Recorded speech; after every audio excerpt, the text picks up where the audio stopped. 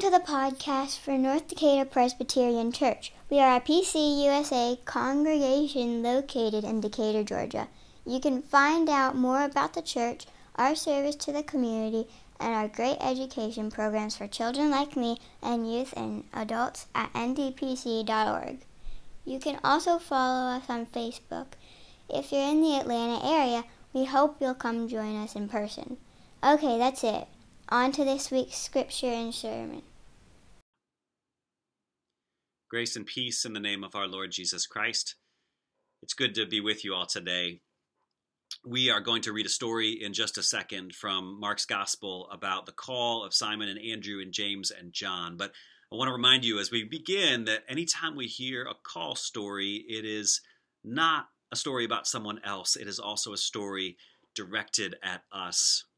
So as you listen to this story, be thinking, why am I here this morning? Who has called me? For what reason? Why am I listening to this guy talk about Jesus when I could be doing something else? I could be almost anywhere else this morning doing something I love, maybe even fishing. So with that mindset, we're going to start. But you need to know a little bit of background information before we get into the story. 2 weeks ago, we read Mark's Gospel, the beginning of Mark's Gospel, and we know that it focuses not on Jesus at the beginning, but on John the Baptizer, on wild John.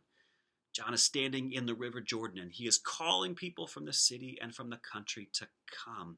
And out of some disease or anxiety, people are coming to John, and he is plunging them under the water and promising when they come up, they will have their lives changed. Jesus is one of those people who comes to John, and Jesus, when he goes under the water, comes out, and the second that he does, the heavens are torn open, and the heavens pour through, and the Spirit of God comes, and a voice says, "You are my beloved child, and you I am well pleased." So, Mark says that the Spirit, the same Spirit that appeared at his baptism, drives Jesus from the river into the wilderness where for 40 days he is tempted by Satan. Mark leaves a lot to the imagination. We'll talk about that story in a couple weeks at the beginning of Lent. But know that after those 40 days are done, Jesus comes out of the wilderness and he begins his ministry. And that is where we pick up with these words from Mark's Gospel. It is the first chapter of Mark, beginning in verse 14. Now, after John was arrested, Jesus came to Galilee proclaiming the good news of God and saying the time is fulfilled and the kingdom of God has come near. Repent and believe in the good news. As Jesus passed along the Sea of Galilee, he saw Simon and his brother Andrew casting a net into the sea, for they were fishermen. Jesus said to them, "Follow me, and I will make you fish for people." And immediately they left their nets and followed him. And Jesus went a little further, and he saw James, the son of Zebedee, and his brother John, who were in their boat mending their nets. Immediately he called them, and they left their father Zebedee in the boat with the hired men, and they followed him. That is the gospel for you this morning. That is the word of God for you, the people of God. We say thanks be to God. So, what kind of story is this? Is this a lovely little call story, or is this kind of a weird and beguiling call story? Well, the first thing that we hear, the first thing that this story says is that John got arrested. Literally, the expression is John was handed over. For any of you who have been hanging around the Gospels for a little part of your life, that expression handed over should ring a few bells. John was threatening enough to the authorities that they arrested him and they executed him. And John, we know, had said that someone is coming after me who is even more powerful than I am. So you should see and feel a shadow hanging over everything in this gospel story, including the call of these disciples. Here comes Jesus proclaiming the empire of God is at hand. An alternative empire is here. And you know the authorities are listening and they are watching. So, where does Jesus go? He goes to the Sea of Galilee, which is a lovely place to begin your ministry. Why does he go there? Well, what's happening on the Sea of Galilee? Well, it's a beautiful lake. It's the biggest inland body of water in the entire region. The Jordan runs in from the top and comes out the bottom. And it was a busy place in Jesus' time for two primary reasons. The first reason is that the governor of the region, the Roman appointed governor, Herod Antipas, had just built a brand new city on the Sea of Galilee, and he called it Tiberias. It was a city built to honor his boss, the Roman emperor Tiberius. A ton of infrastructure was built around the Sea of Galilee, around this city, including a building up of the infrastructure of the fishing industry on the Sea of Galilee. Yes, the Sea of Galilee was the site of an industrial fishing operation. You probably heard or thought in your childhood when you heard these stories that it was about a bunch of guys just out on their boats catching some fish, some subsistence fishermen. No, the image that you need to have is of a industrialized fishing operation. The Romans were doing serious fish business on this lake. In order to fish on the lake at all, you probably had to pay the Romans a hefty fee. Only certain families could afford that fee, and they would then gain exclusive rights to fish on the Sea of Galilee. The Romans created factories all up and down the lakeshore to salt fish and to process this stuff called garum, fish sauce, that they exported as a delicacy all across the Roman Empire. Now, I know you didn't show up today for a conversation about Roman fishing factories, but you need to know that Simon and Andrew and James and John were part of an industrialized and an exploitative fishing industry. You can assume that they were out there in their boats every day, day after day, being squeezed to produce more and more fish to keep up their already slim profit margins. If they can't keep up, or if they give up, they will lose their exclusive fishing rights, and one of their neighbors will come and take it. One of their neighbors who got squeezed out and is starving is going to come and take their place and step in. Why do I tell you this?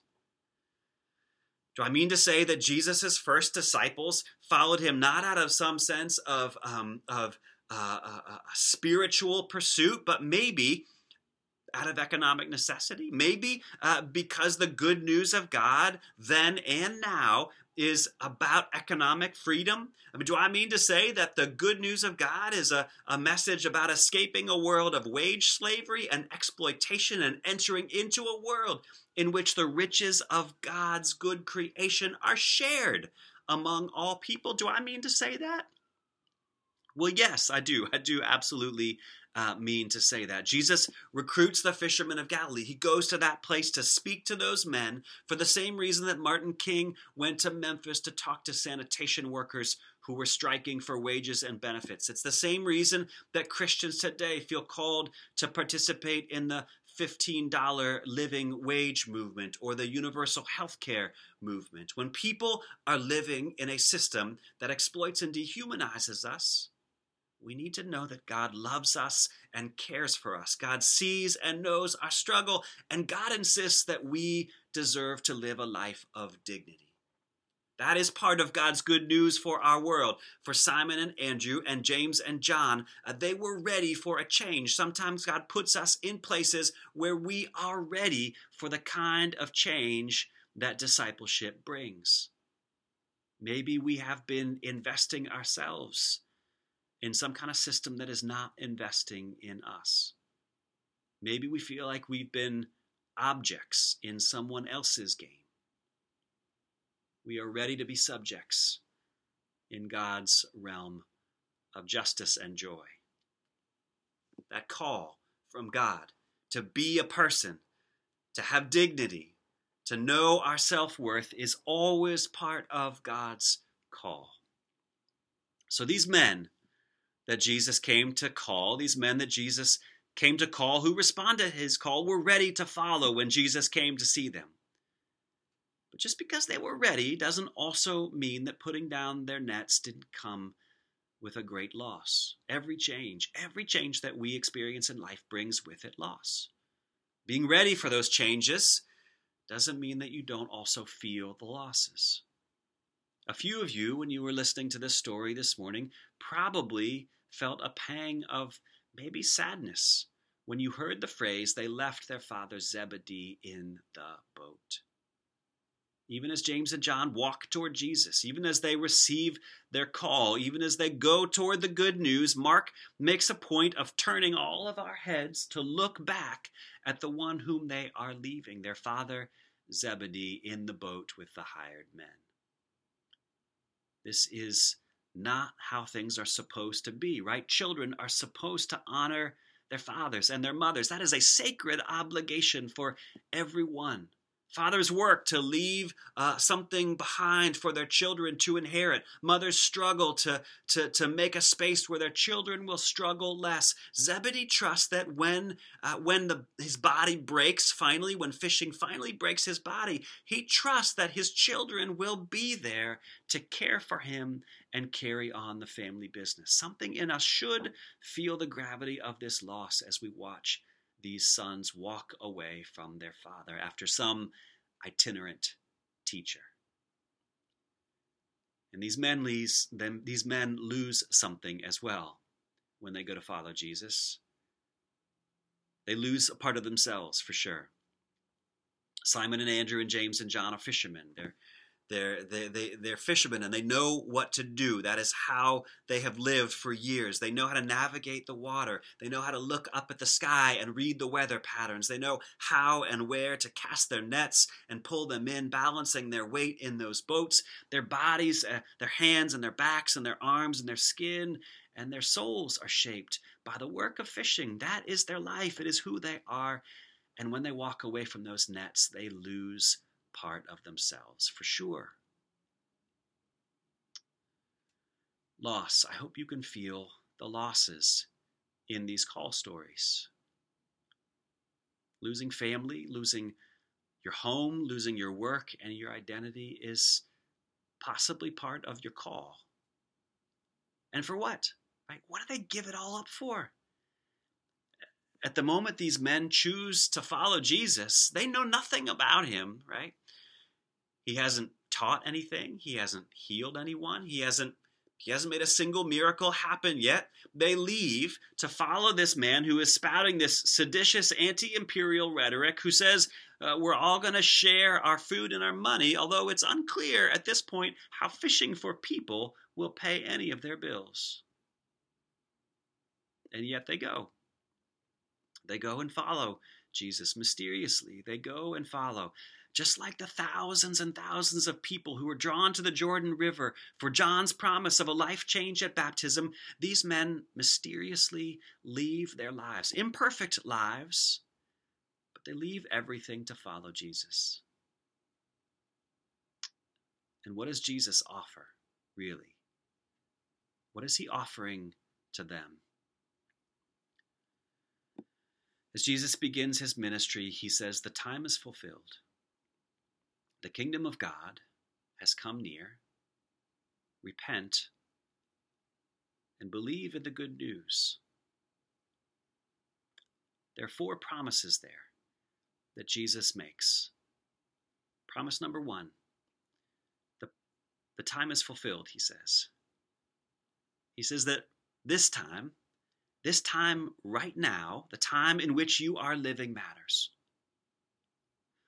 Saying the time is fulfilled means that you are not living at an insignificant moment. You're not living at a moment in which the unfolding of some grand plan will happen outside of you and you will never know about it. Jesus is saying that the revealing of the grand plan of God is happening right now. The time, he says, is now. Second promise he makes is that the empire of God has come near, which means that those who are in charge, those who appear to be in charge, are not actually in charge.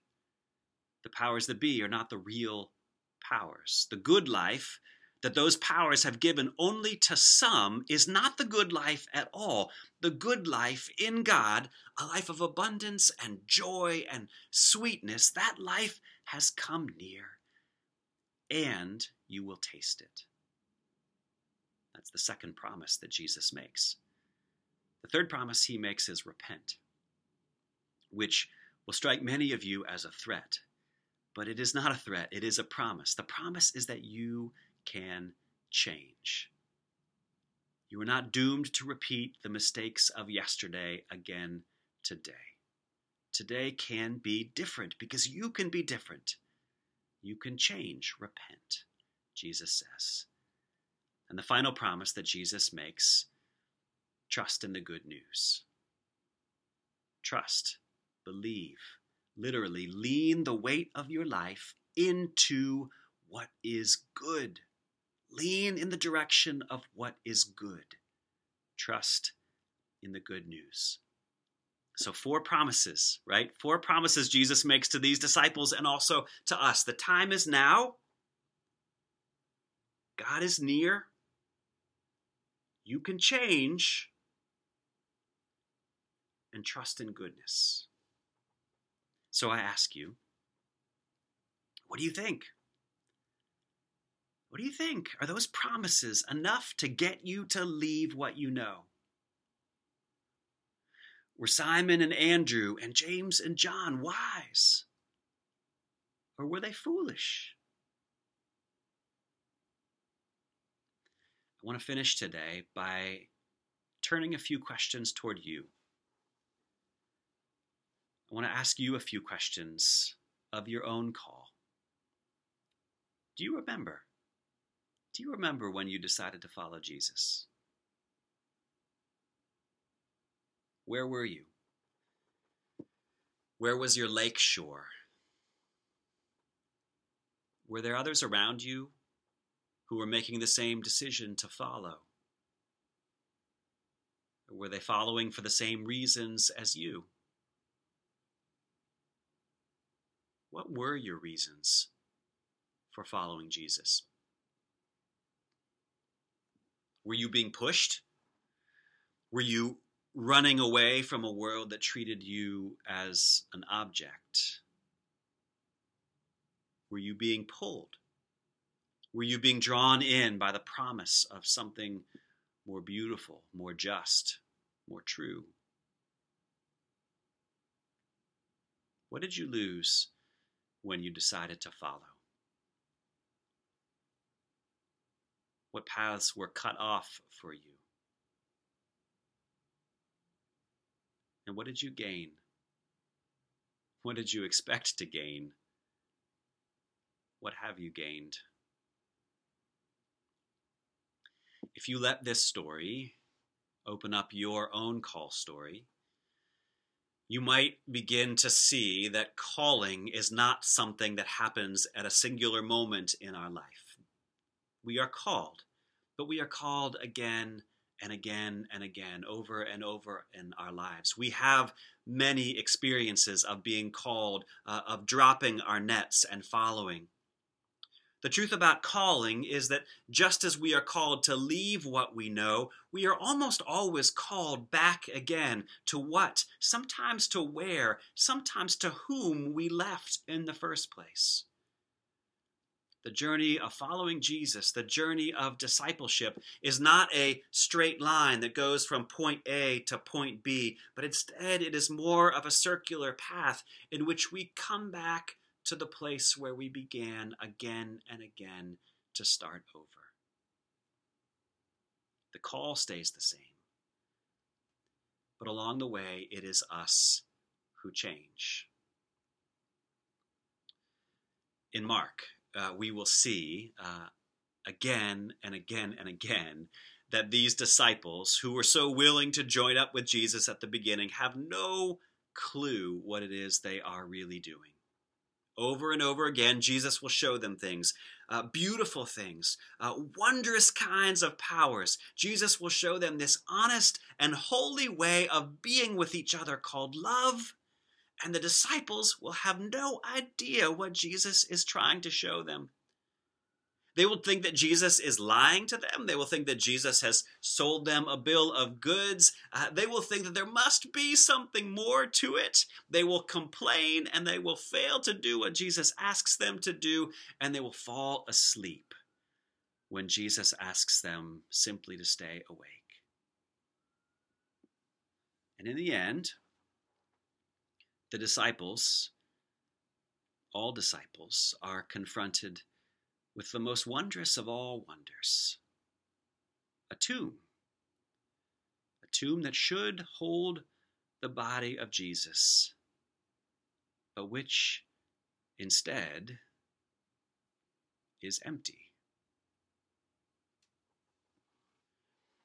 And as they consider the empty tomb, a disciple of Jesus hears a voice, and that voice says, Jesus has gone ahead of you.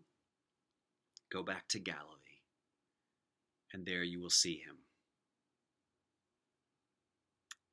Go back again to where you began,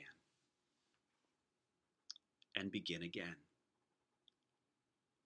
And as you begin again to follow Jesus, hear the 4 promises. The time is now.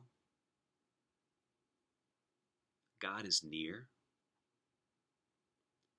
You can change. Trust in what is good.